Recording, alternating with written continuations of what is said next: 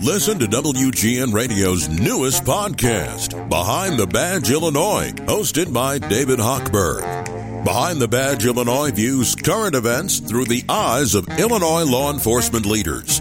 Tune in. Visit WGNRadio.com/Behind the Badge. Delia Gervier, who is the executive director for the Alzheimer's Association, the Illinois chapter, is back with us. I always love when you jump on the radio with us, Delia, because you connect with so many people. And this report that was issued today not only deals with the Alzheimer's patient, but with the people who take care of them. And there are a lot of folks out there offering caregiving services for free. Absolutely. And yes, thank you for having me once again. And we're talking about our facts and figures, which comes out around this time every year since 2007.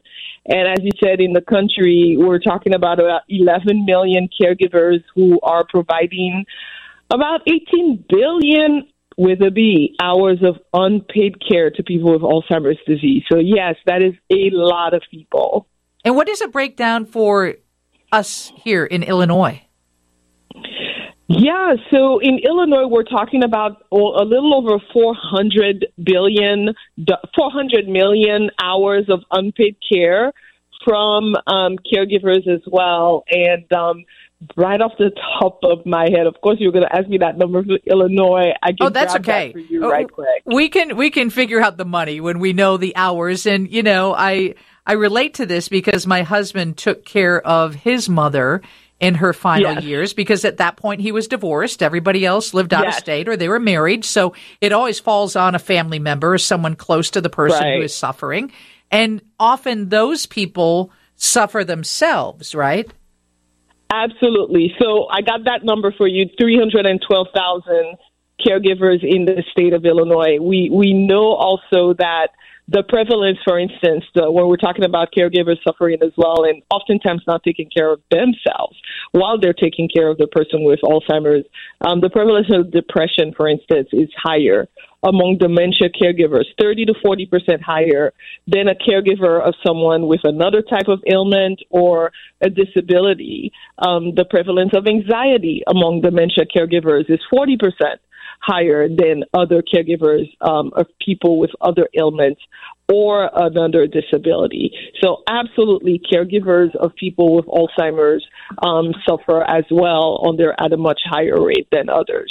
Delia Gervier is the executive director of the Alzheimer's Association Illinois chapter. I would imagine if you are taking care of a parent or an immediate relative, someone in your immediate family, part of that anxiety and that depression has to come from the fact that you worry that this is the position you're going to be in years down the road.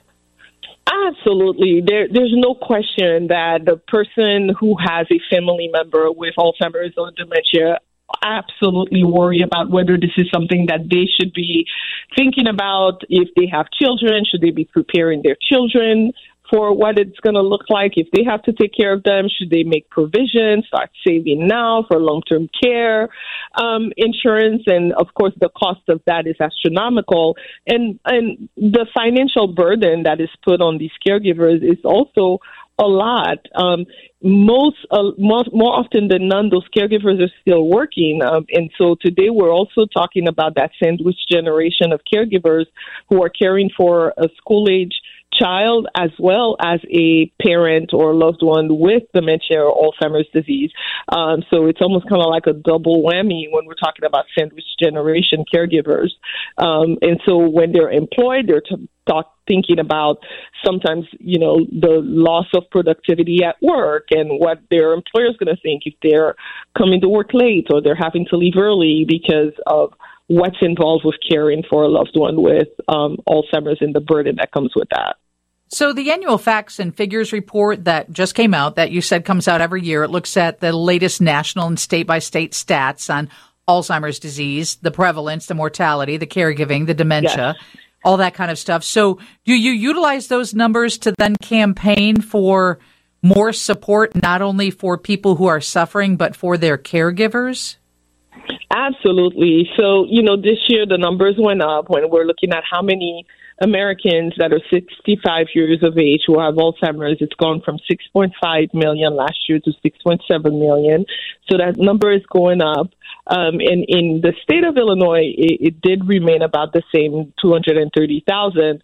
But we expect in the country that 6.7 million to double over the next few years. By 2050, we're expecting that number to double. So the cost is going to go up. And yes, those caregivers are going to need more support. So as an organization that advocates on behalf of people with Alzheimer's and their caregiver, we are constantly trying to find ways to relieve the financial burden, look at things that could help with reimbursement for a home health aide to come and help take care of their loved one while a caregiver has to go to work, coming up with policies that are helping relieve, as I've mentioned before, the financial burden on those caregivers in the form of reimbursement for medical care, maybe reimbursement for putting someone in an adult day center during the day so that, again, they can go to work and not have to worry about their loved ones. And so, Delia, for people listening who might be in the position of caregiving or maybe not that deep into it yet, maybe somebody's got a new diagnosis, there is some hope on the horizon because if you said the numbers are doubling, we're hoping that, those research dollars are getting put to good use so that we can try and treat this.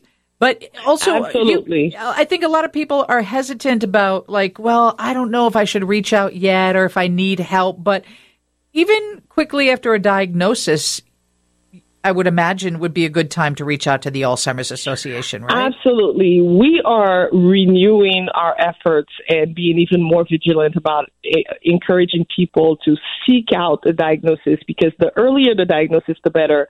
In the report, we also talked about the fact that the earlier the diagnosis, the better it is when it comes to relieving families with the financial burden. It's less expensive, believe it or not, to be diagnosed with mild cognitive impairment or in the early stages of the disease because, as you know, we are in an era of treatment. We are seeing more treatment coming down the pike. In the last couple of years, we've had 2 new treatments approved by the FDA, which are proving to be more effective in the MCI or early stages of the disease. And so the sooner someone is diagnosed, the better the chances at reducing cognitive decline by either receiving treatment early or utilizing some of the lifestyle changes and modifications that we talk about, such as things that what's good for your heart is good for your brain. So exercise and diet and making sure your blood pressure is as tightly controlled as possible. So while, yes, it is a disease that there's not a cure for, we are learning more about it. There is more hope on the horizon. And absolutely, if you see something changing in your memory and there are things that are concerning, seek out the diagnosis. It's knowing is half the battle. Okay. Thank you so much for joining us. ALZ.org, right? That's correct. And 800-272-3900. Thank you so much, Delia. Thank you for having me. Delia Jervier, the Executive Director of Alzheimer's Association Illinois Chapter. You can go online and look at some of those stats at ALZ.org.